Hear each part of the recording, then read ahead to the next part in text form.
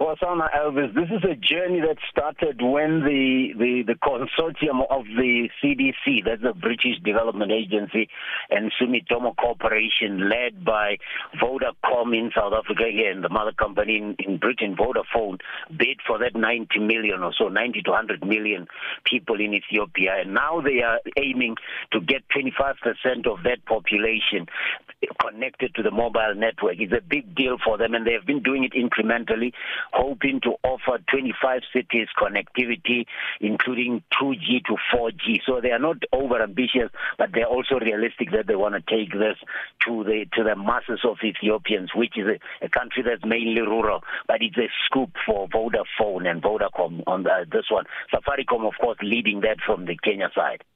Although having problems here at home with takeover issues, SAA resumes Kenya operations after a 2-year break. This is a smart move, I must say, because they are code sharing with Kenya Airways. Both airlines had a very impressive footprint on the African continent.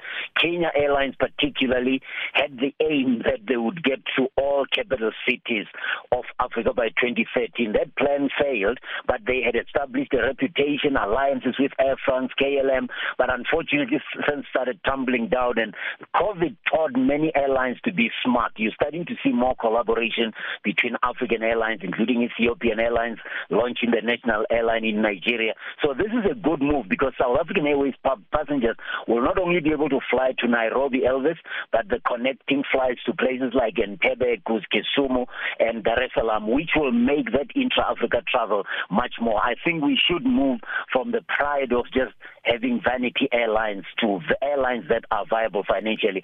This sounds like, to me, a very smart move to make these two airlines commercially viable.